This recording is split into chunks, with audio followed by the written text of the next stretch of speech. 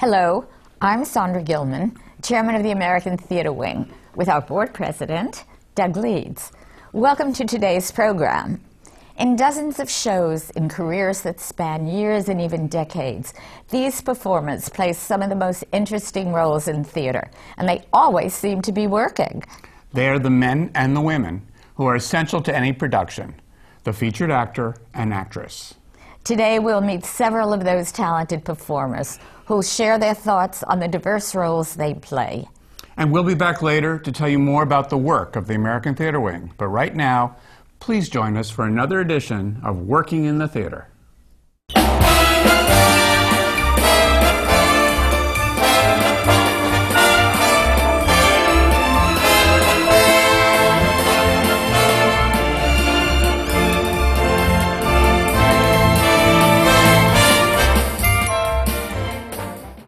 You've seen these hard-working troopers in numerous productions both on and off Broadway, in addition to television and film. Our guests today are the featured actors and actresses who never seem to stop working. Hello, I'm Pia Lindstrom for the American Theatre Wing, and joining us to talk about their diverse roles on stage are Helen Carey, Elizabeth Franz, Jane Houdyshell, and Jelko Ivanek. Welcome. Thank you. Well, did you all dream of being character actors, or did that just happen with time? Jane? No, you know, I think I knew from very early on. The first role I played at the age of 14 was a Jewish mother.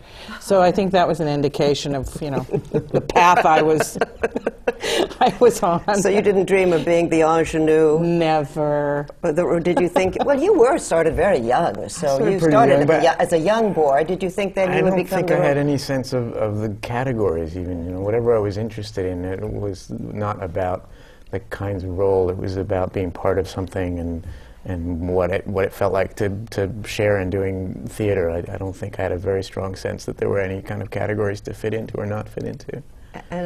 Well, I was told in drama school that I probably wouldn't work until I was Millie Dunnick's age.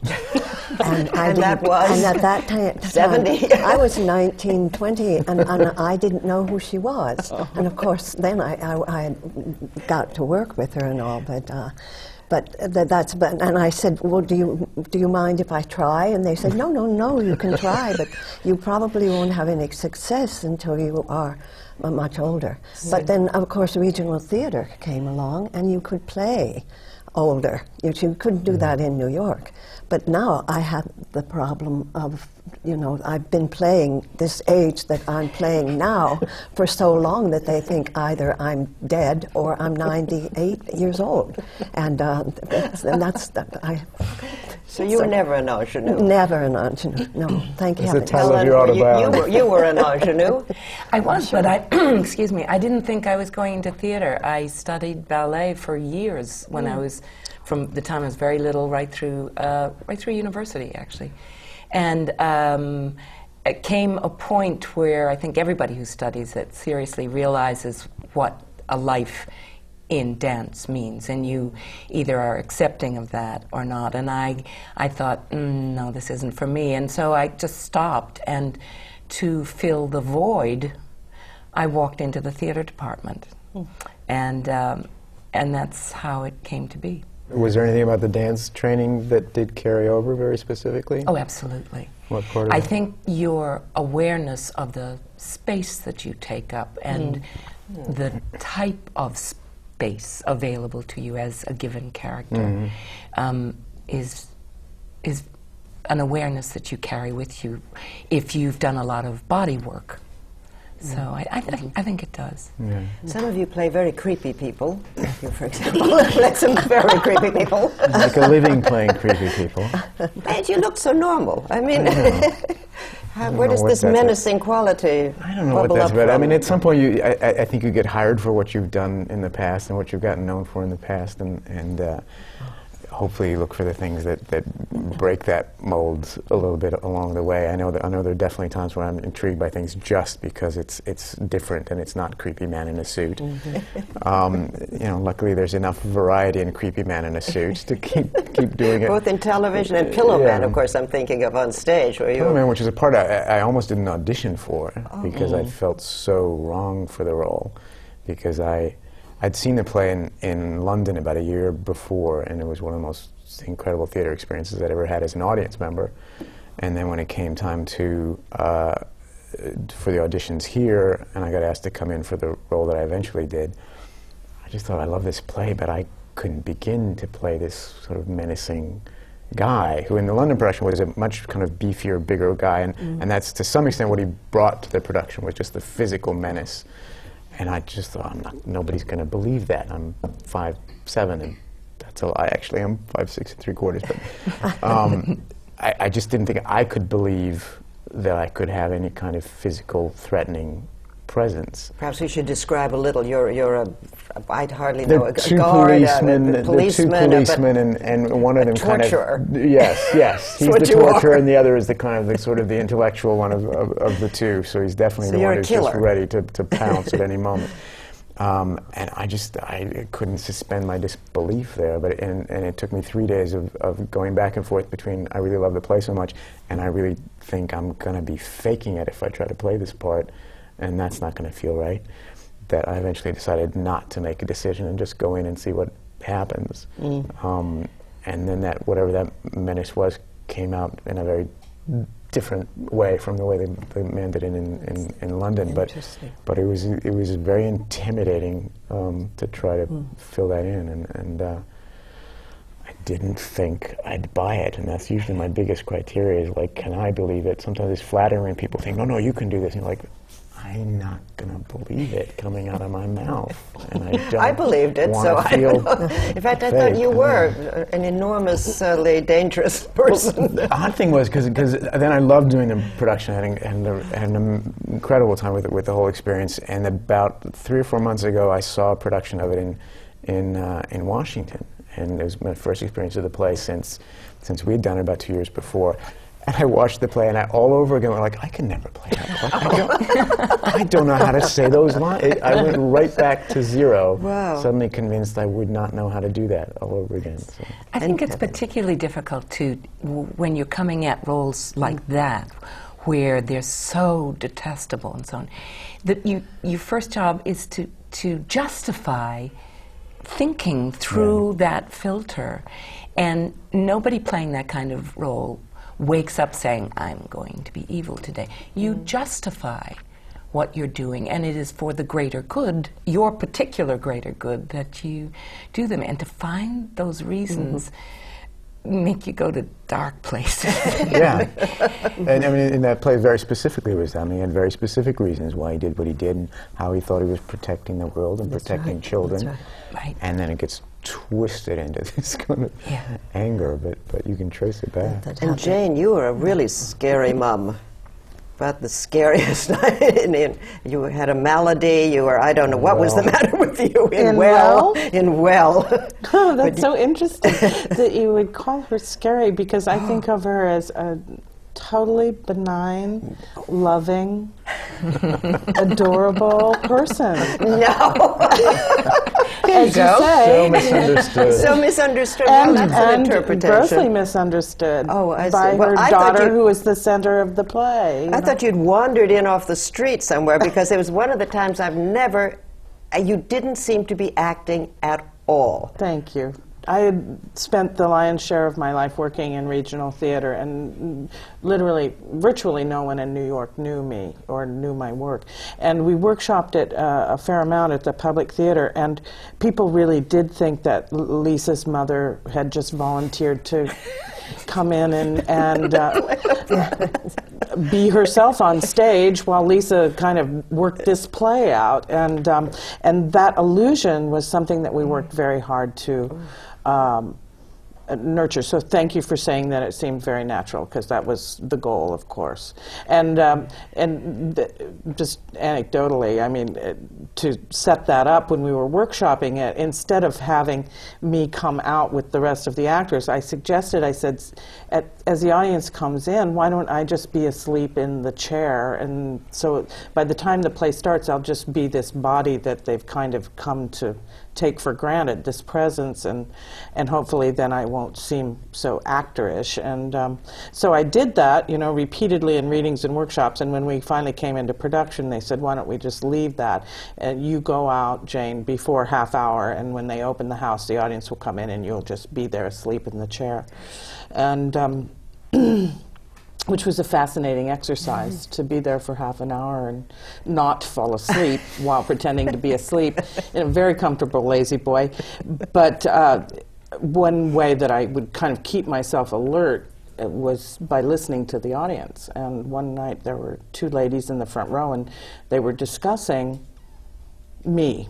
And one of them was saying, well, I don't think that's real, I think it's a dummy. And her friend would say, no, I think it's a real person. She said, no, it's not moving. She said, well, she's acting, she's pretending to be asleep. No, it's a dummy. Look at the legs. At which point I thought, okay, I'm gonna play with them. And I twitched, and they both screamed. It was fun. I bet. Yeah. Let's talk a little bit about beginnings, Elizabeth. Where did you first start to act? At the American Academy, there are two people, Pat and Fred Carmichael, who ran a summer theater in Dorset, Vermont. And they saw me at the end do Our Town, in fact, playing one of the mothers. Mm-hmm. And they invited me to be part of their season, which was 16 weeks, weekly stock, you know. And you started in May and you ended up in October. And you do a play a week, you know, learning all those lines. And I played, and that's where I began. And that's where you think you learned most? I learned extraordinarily well. She was a director, Pat, and he was a playwright and a director and an actor. And they, I mean, I remember doing, what was it, a Shaw piece, and she was so upset with me. She said, you're acting, I won't say it, she said, it's just, if you ever do that on my stage again, you are out. What did you do? I guess I was trying to play an ingenue, and I was trying to, you know, with the hair, and just trying to play an ingenue. And I was not rooted in any truth at all. It was Major Barbara. And so I had no truth in it, and she was right. And I think about her every night because of the feet being, you know, how important it is that you start from your feet up acting. You know, that you can't act from here. No, up, I don't know what space. you mean. What do you mean you start from your feet Well, up? you have to grip the earth with your feet.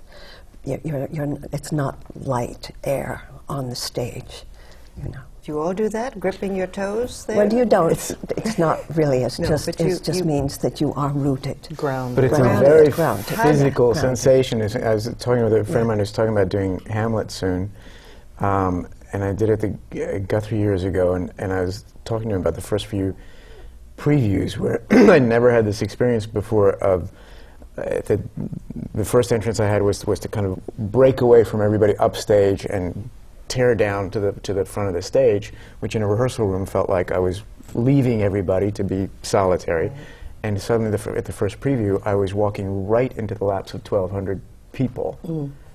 And it was incredibly disturbing to suddenly feel very self-conscious and very observed. And it went on for like several performances. I was incredibly self-conscious of everything I was about to say, everything I was about to do. And the only way I finally broke it was on the third or fourth night, was the sense I can't say the next thing until I feel completely rooted in this thing right now. And it's that physical a sense of needing to feel absolutely grounded where you are before you can move on. And kind of threw the play off for the night, but it broke the pattern. But it's so concrete. I'm curious almost about the Well, dance there's a thing you're talking about, dance, because Dancing, yes. The need that awareness, sense. you're of two minds. You're in your own character's space, but you're also aware of the storytelling to a group of people, and they are taking in not only what you're saying, but you know, when you watch debates, political debates, you're taking in a lot more information than what people are saying. And you learn possibly more about them by the way they're standing, by the way they're turning to someone else in their space or out of their space.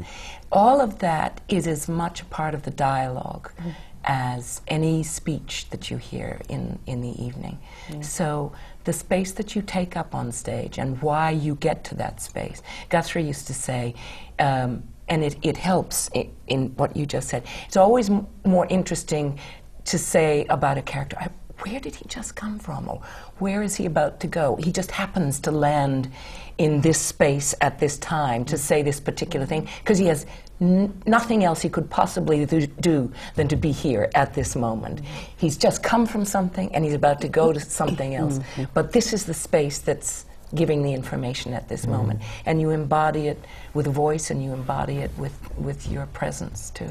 So this is finding the character here. Let's talk a little bit about how you go about finding the character.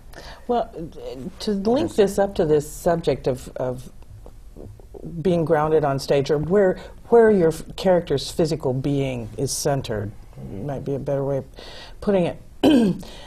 I was playing V. Talbot in a production of Orpheus Descending, who is a person who is not grounded. In fact, she's really kind of out there, psychologically, emotionally, spiritually. She's very, she's a little crazy. And otherworldly. That's put it simply. But anyway, I was kind of having a hard time finding that element of her, and I went to a costume fitting, and the designer said, and I was in a dress, and she handed me a pair of shoes, and she said, "I love the way these shoes look." She said, "I'm afraid they won't fit." And I put them on, and they were 2 sizes too big for me.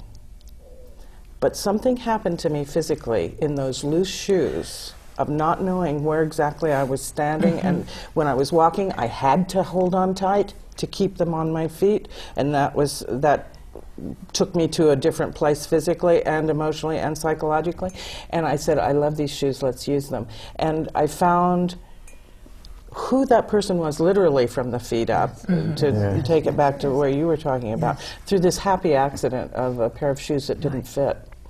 And it really became kind of the core physical aid in finding that character. A lot of stuff came out of just a simple pair of shoes. It was interesting. Any other costumes that affected you when you put them on? Yeah.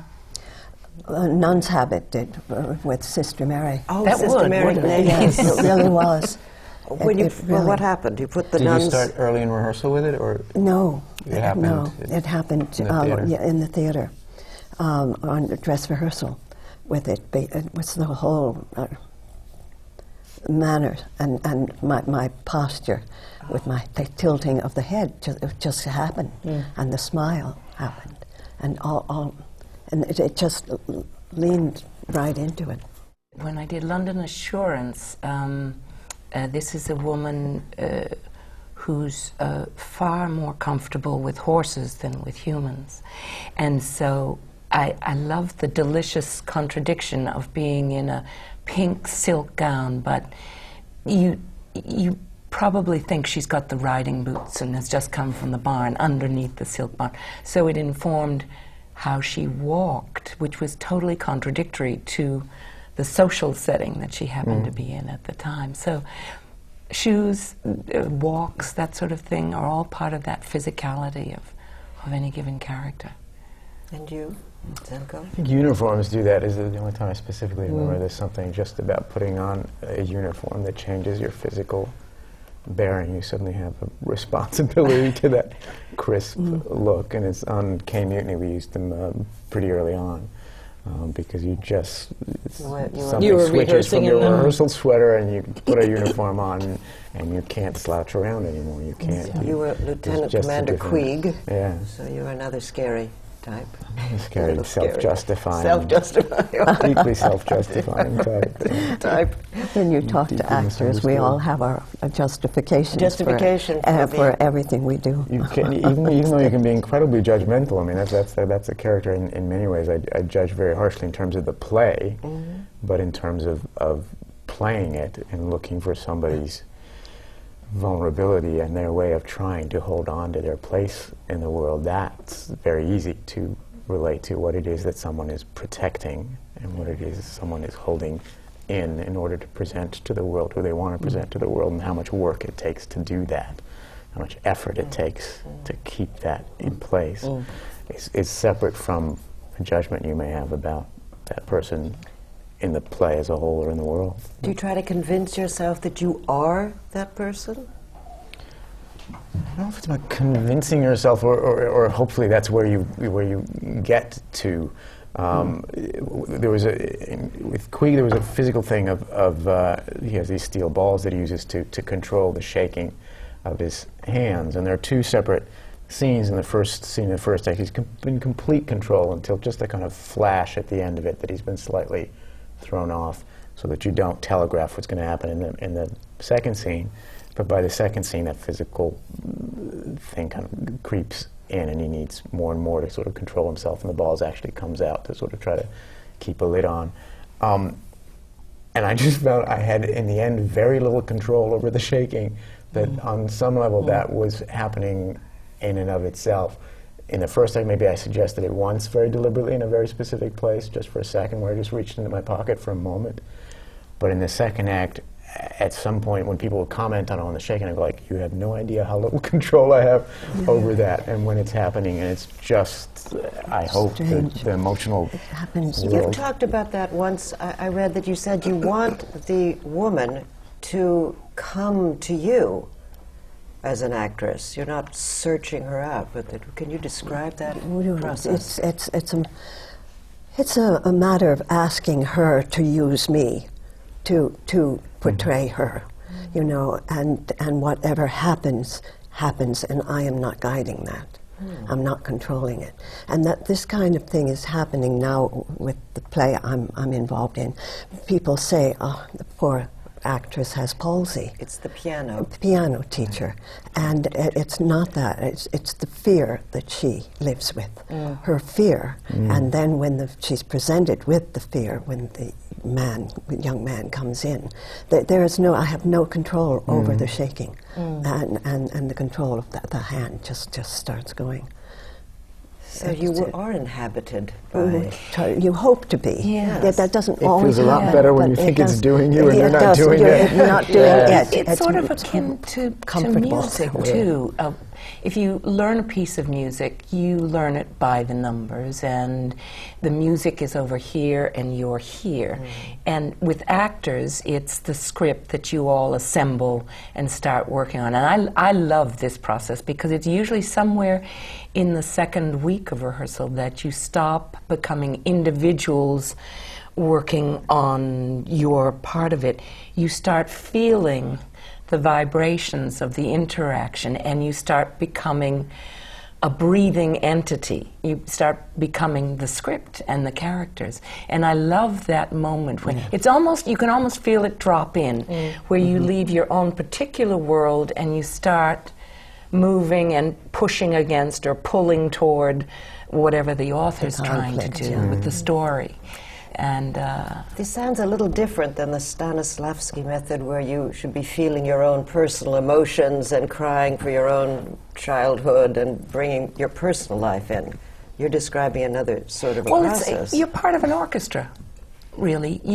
You of course you have all that inner life, but you're contributing to a larger story, which in turn feeds back on your own character.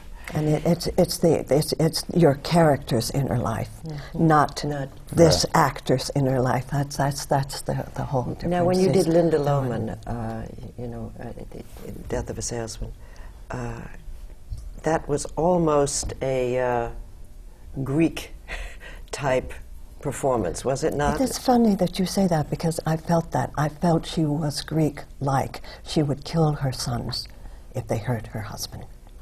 So Her love was so Greek-like that she would sacrifice her sons for the love of her husband.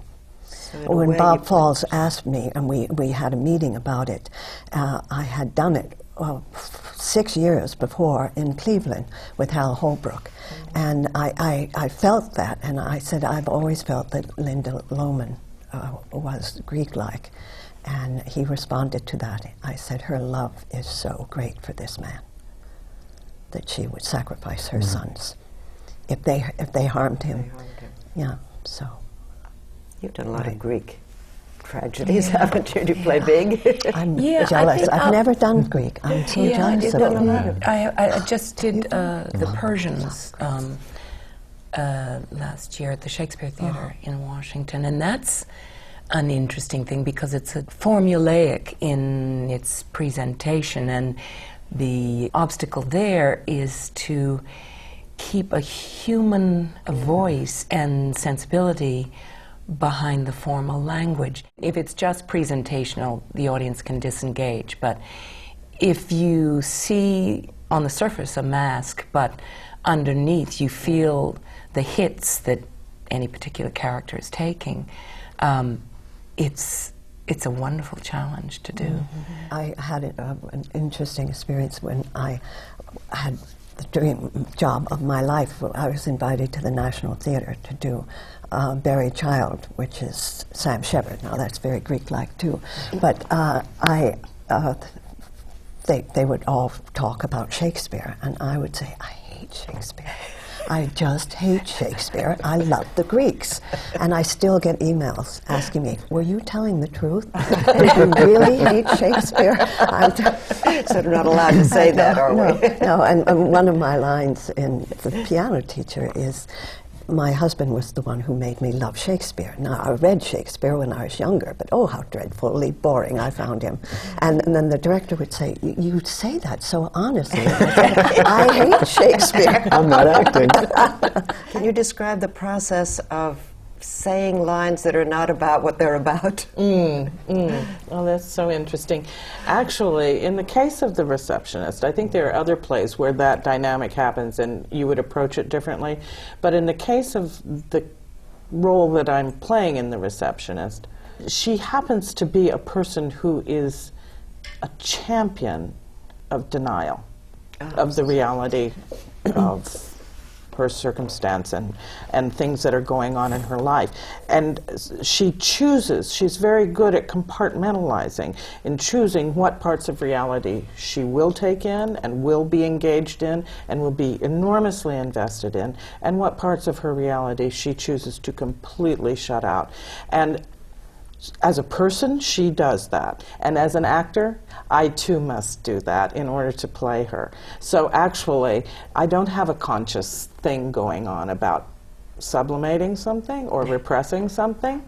I don't repress anything until the circumstances of the play take me to a point where I can no longer deny.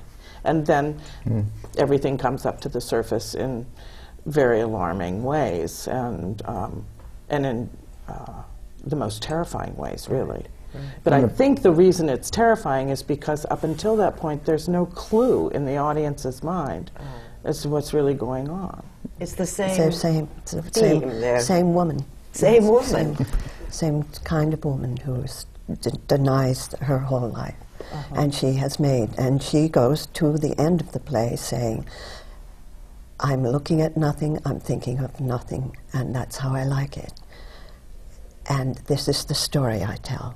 I was a piano teacher. I taught piano to children. And that, so even though she lives through horror, through the circumstances of the play, she starts mundane, she lives through the horror, and then she denies it at her last moments, too. When I saw you as Mrs. Higgins in Pygmalion, I laughed so much. I've seen that story, you know, My Fair Lady, many times. I didn't know that part was as funny. You managed to have found humor, so much humor in it. Well, I think a lot of people who come to Pygmalion think they know the play because My Fair Lady is so embedded in our culture, and that is not the play that Shaw wrote. And but even at the time that it was being done in his day, the audiences begged for a happy ending. And so there were liberties taken and suggestions and changes in a subsequent script that suggested perhaps she went with Freddie, or perhaps they ended up together. And he was adamantly against a romantic conclusion to the play. And I think one of the challenges when I first came at it was to think, what kind of parent would Henry Higgins have? And I wanted her to be someone from whom you could see, oh yes, that's her son, and this is how he sort of got away with as much as he did. Also in the educational system then, children were sent off to boarding school, and the parents and the children did not have the relationship that we accept as the norm today. They were possibly not that close, so it was a more formal thing. And I think he was very much, in our production, a product of the British public school education, you know, where he's the individualist. But I love Mrs. Higgins. Will it rain, do you think? And I think that's the springboard from which Henry goes on and does his own thing. But she's riding that fine line between the proper British lady and the exasperation of someone who just upsets her life every time he comes to visit and steals cookies. You've all had long careers and worked in many fields. Do you still have to audition when you... Oh, yeah. Oh, yeah. Oh, sure. You know, they still make you do it. I just came from one. Did you really? No. I sort of reached a point with television things where a lot of guest shots on television do come up as an offer, but everything else is auditioning and is just as excruciating as it ever was. And I was trying to figure out my percentage is really bad. Really? The percentage of jobs I get off it's got to be 5% or something out of 100 auditions. It's unlike if anything I get 5 that we jobs. do in our work. It's not like it's a process that is totally fake, because it takes us a while to act with each other, to learn our characters with each other. The process of sitting in an office and pretending that you are on a wall somewhere screaming into the wind or whatever it is you're meant to be doing while you're sitting in an office chair with somebody 3 feet away with a camera in your face. My suspension of disbelief. I know, it's just, no. Yeah, it's not a party trick. And it feels like in that circumstance that's what's expected of you. It's like, go from 0 to 60 like that. It's very difficult. Maybe more so film and television, because I don't think I actually haven't auditioned for a play in a long time, so maybe that's still a different experience because there's so much more material. Homicide and you're always it's been more, the theater things have just been fewer and kind of further between lately, and Cape Mutiny was an offer of a Pillman movie. It was the last one that I seriously read for, and somehow that's a little different because you got 2 or 3, 4 or 5 pages of rich, dense material in some sense of having a story, as opposed to here's a page and a half, and you have every 4th line. Right. It's very difficult to kind of believe in that and invest in that and really feel you're bringing something to it that's essentially functional.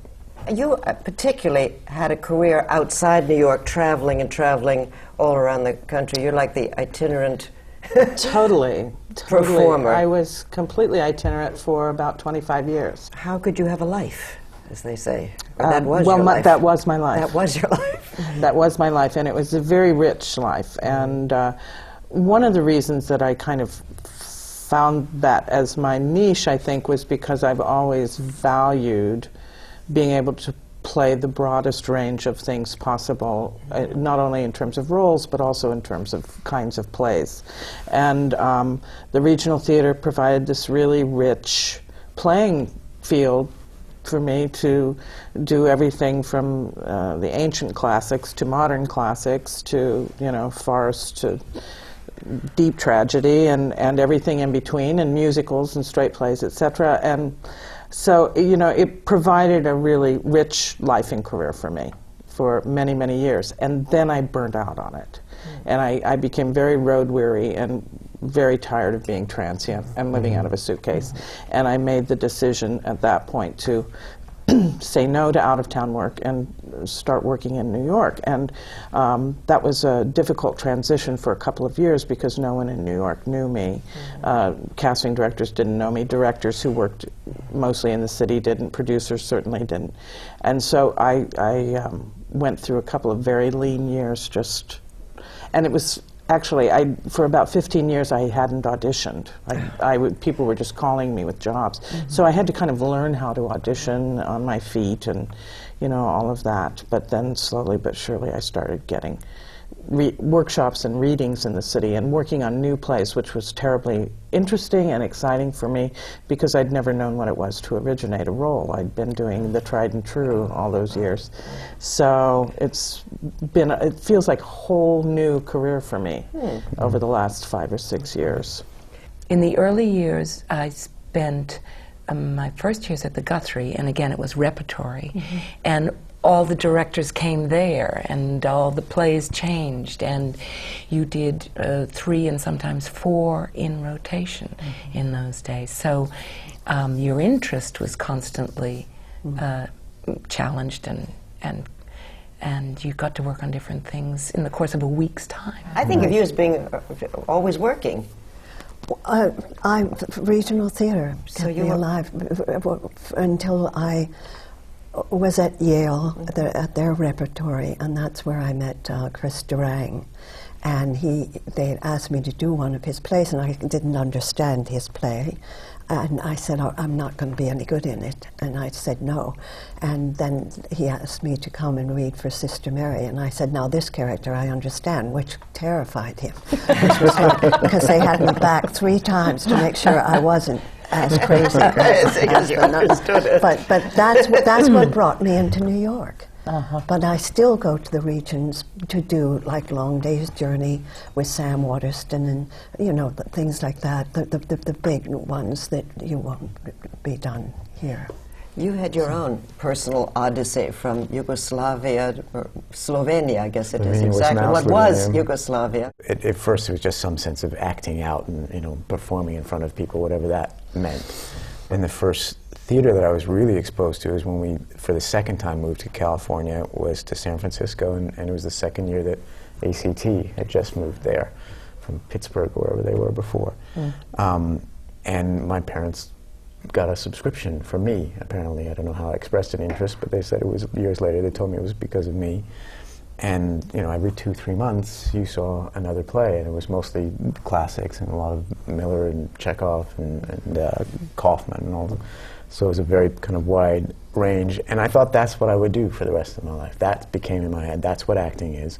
You do this range of plays and all these classic plays, and that's how you make a life in the theater, and I've barely done any of that since then. But it turned into a completely other experience or other road than I thought I was heading out on, and I now can't conceive of anything else, because the number of productions where I've either done the first production of, or the first American production of British plays, it's just been incredibly satisfying to be, you talk about creating a character the first time out, and have a playwright there, what that means, that there's a writer in the room, and something you do actually may affect the life of this play.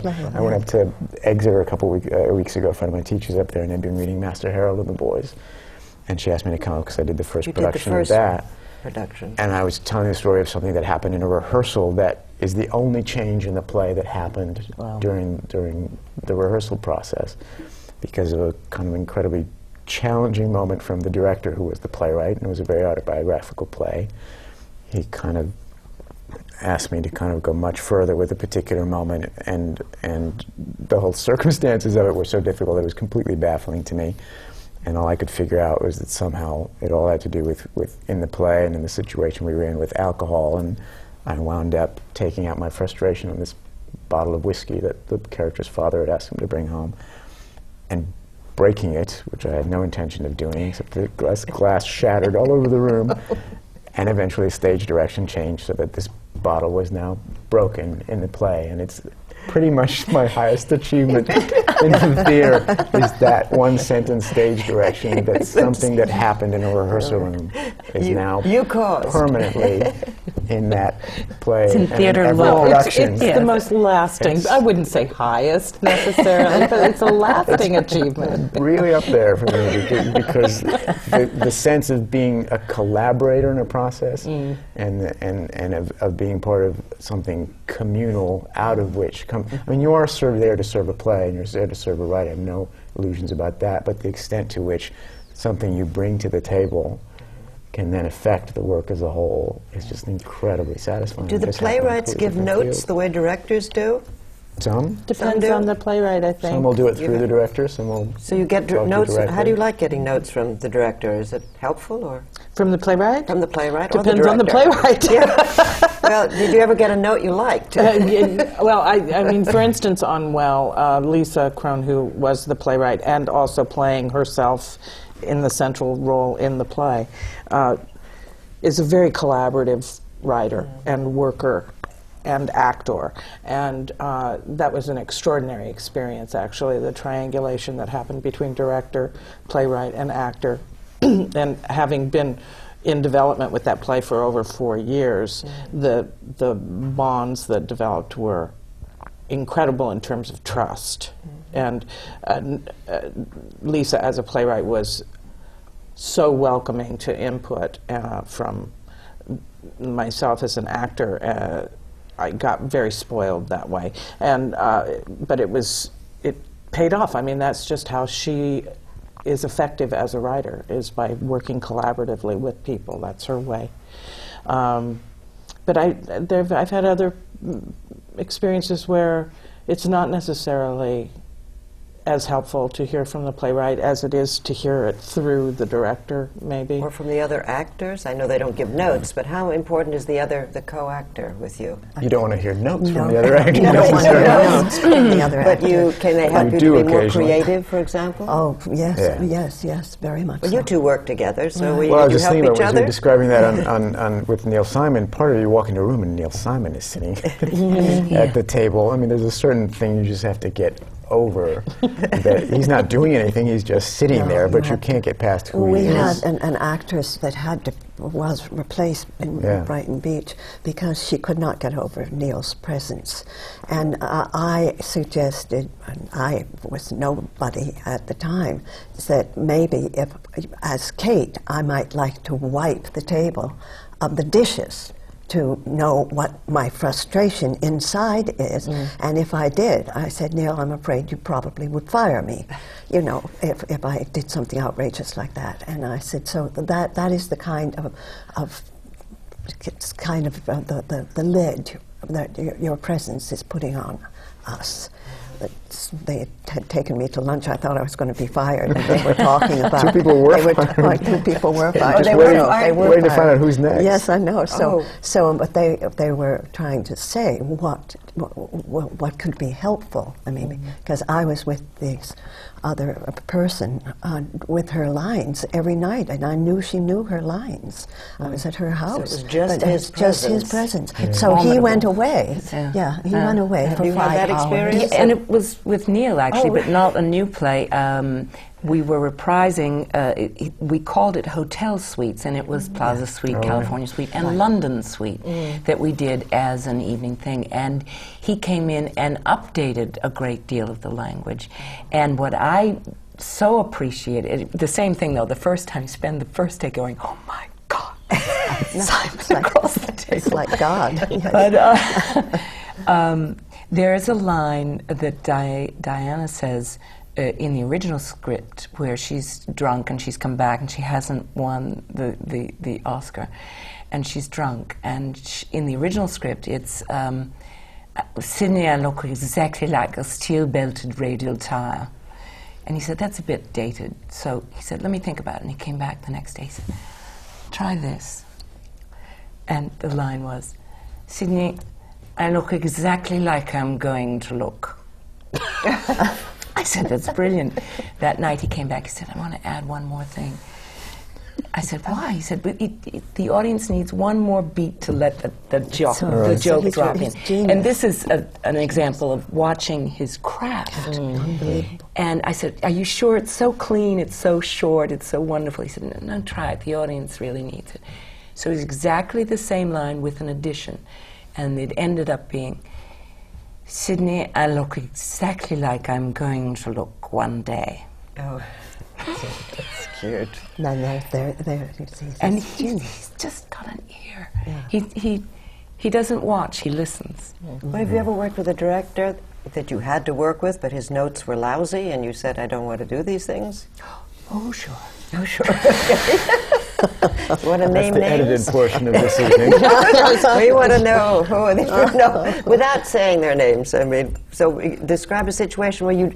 Well, how do you handle that? You get some note, and you say, I can't. I don't want to do this, and I can't do it. I've What have you done? always felt, just philosophically, that my job is, if I receive a note that either flies in the face of what I'm thinking or whatever, or I don't exactly understand, or that my job as an actor is to figure out a way to incorporate and find some truth in what the note is for me that I can incorporate, and also at the same time not necessarily compromise, what I know to be true about the moment or the character. Now, sometimes that's absolutely not possible, but often I find that if I just wrench myself open enough to let in what it is that I feel resistant to, I'll find something in it, and something of value, if I can find a way to incorporate it into what I'm already believing and thinking about. And oftentimes, too, the director, if he's a really good director, will say, that was a really lousy note. Oh, really? Let's pull back from that. Let's just go with your instinct or something. Yes. And then often they would do it, but you have to try it. You try it and you try it and you try it, and then if they're really good, they will say, that's bad. It's getting into the way of the flow. And sometimes it's also about establishing a trust as well, that if you are asked to do something, even if you think it's very wrong, that just in the working process, you have to give a benefit of a doubt in order to receive a benefit of a doubt. And that's what goes with playwrights as well, that you will get listened to by a writer if you establish some level of trust in terms of the commitment you're giving and the thoughtfulness you're giving, not just to your role, but to what's going on as a whole. Yes. And sometimes you kind of need to give something over so that you have some credibility when you say, but I still think that's wrong. That's right. Or I still want to try something else. Yeah. What do you- Willingness really helps. What do you all do when you go to the theater in order to erase the world and to step into a new character? Do you have something that you do, or a ritual? My ritual really is just showing up plenty early. Okay, you I have really, early. yeah, well, between an hour and a half to 2 hours before. Wow. Yeah. And it has to do with being inside the building and saying hello to everybody, crew and company alike, and sitting in front of the mirror for a significant amount of time so that I know that I'm really here and I've left the day behind and all sorts of anything that might be distracting. It just takes me time to get there, and so I make sure that I allow myself that. Zelko? I don't. I mean, I show up early enough to be able to have some kind of just social time with everybody, and just the showing up, and somehow that part of just leaving the rest of the world and being in this world. And the only thing this partly became superstition. I don't know what it is anymore, but at some point, I think it was the first time maybe I had some big chunk of a monologue, is that I will go on stage and run that very, very, very quickly on stage, and then just take a moment. I love empty theaters. There's something about an empty. Yes, that's kind of my church, and the sensation of standing center stage to an empty house and taking that in. And I just take a moment to take that in. And that's it. I'm a 2-hour person too, and I go on the stage, but I like saying hello to everybody and all of that. I'm backstage though about half hour just sitting in a chair, and trying to get my nerves. I'm somebody who never loses her nerves until the first line, and then the character takes over. But sitting back there as me and not knowing, as you say, what's going to happen when you go out. I mean, any amount of things could happen. And you have to just try to trust that, no, you know this securely and you'll be fine. Meditate? I do. And I love to put on appropriate music, and it's like you have this enormous house that's you, and you're able to close all the other doors and just go to that one room that is appropriate, that mood, that feeling, that energy, that allows you to be in that particular space that night. But like you, all I hope for every night is to be empty enough of myself and the daily whatever, to let go of all that and let the play fill you up. Because, you know, some nights you think, well, I'm going to do this, I'm going to do that. You're too much in the way of the play to get it. But if you're sufficiently empty, and by that I mean gutsy enough to just show up and let the play fill you up and not know what it's going to do. Those are the best nights usually. Are you frightened? Depends on the role. I don't think frightened, no. I'm apprehensive and I'm energetic and I want it to start. But there's, you know, if you're carrying a lot of responsibility, you're apprehensive and you're keyed. But long ago, I remember being very, very nervous as a student, and my mother came to see the performance, and she was there in the afternoon, and she tried tea, and she tried distraction, and I was still going on. She said, you know, Helen, nobody's coming to watch you be nervous. You know, that's really good advice. They're coming to see a story, to be told a story, and it's not about the actor, it's about the character. So I think of that often. Any stage fright over here? In previews. In previews. In You previews. The first sensation of, you know, walking in front of an audience, and are you grounded enough, and do you know what you're doing well enough, and what's going to come at you. But I usually, for the most part, fades. And there's still a certain level of apprehension just because you know things can go wrong, and that's a scary moment. I remember actually going up in Brighton Beach 4 months into the run, completely blank in the middle of a story, and being spooked for about 2 weeks. And that's the part in previews that you're just, am I grounded enough? Do I know this well enough that something can come flying at me out of the blue and I'll still be able to stay on track? You don't know what can throw you off. What is that when you suddenly forget something? Is it that you're not concentrating hard enough, or what is it? What is this happens? I don't know what it is. What is it? The trickiest thing is that you don't forget the words, you forget what you're talking about. I you know, forget, it's like the you neurons go stop blank firing. Beyond blank. Yeah. I didn't know the subject matter. I wasn't forgetting what the sentence was. I didn't know what I was talking about. And I was this close to having to say, excuse me, ladies and gentlemen, I have to start the scene again when like a word came out. But that was about a good minute and a half of me fluffing and I wonder what that is in the brain that does that. Have you had that happen? I have had lack it of happen. It's really terrifying. I don't know what it is. It really feels almost neurological. It's like the brain just says, okay, I just have to shut down here because we've done this so many times. But it's terrifying when it happens. On the other hand, though, I do find that when I'm beginning the run of a play, I'm very nervous.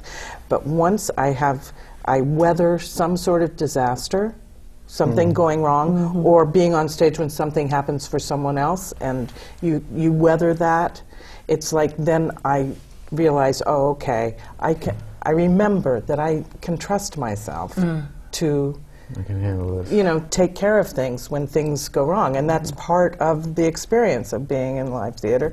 Is that spontaneous thing that anything can happen, and that's kind of a wonderful thing. There are two kinds of going up. One is you can't remember a word or a particular phrase, but you're still cognizant of the argument, and you can quickly substitute something and you keep going. And as you say, the other kind is you don't know whether it's Tuesday or February. You're just gone. And it's freezing. You just can't see, you can't hear, and you just don't know where you are, and you just have to stop. And hopefully you have wonderful people on stage with you to help you out.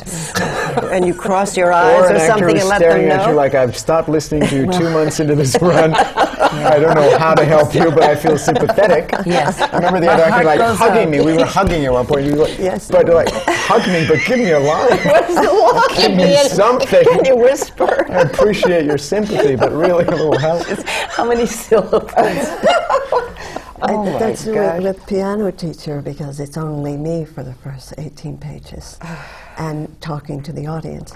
And I must say that during the preview it was just thinking of words, not making sense, just trying to jump off the cliff and try to do it. But it's terrifying. And then all of a sudden you start owning it and you start being able to play with it, and it gets comfortable. But it's terrifying. I mean, when there are no other actors to help you.